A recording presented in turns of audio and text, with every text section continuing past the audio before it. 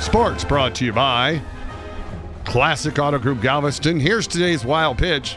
Sports and beer, they're almost inseparable, which can have serious consequences and sometimes funny ones. Last week we had the Mets fan caught dumping his beer on a Phillies player.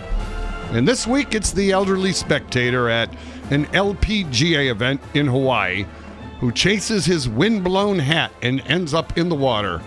And is he going to be able to get out? That's the big question. Can he do it? He almost fell over going in. Whoa, no, he's going to... What's he lost now? Oh, he's lost his beer. Oh, bugger, he's lost his beer, Dean. That's why they call it a water hazard. That's today's wild pitch. From the Classic Auto Group Galveston Traffic Center, Eagle Traffic. 290 pack.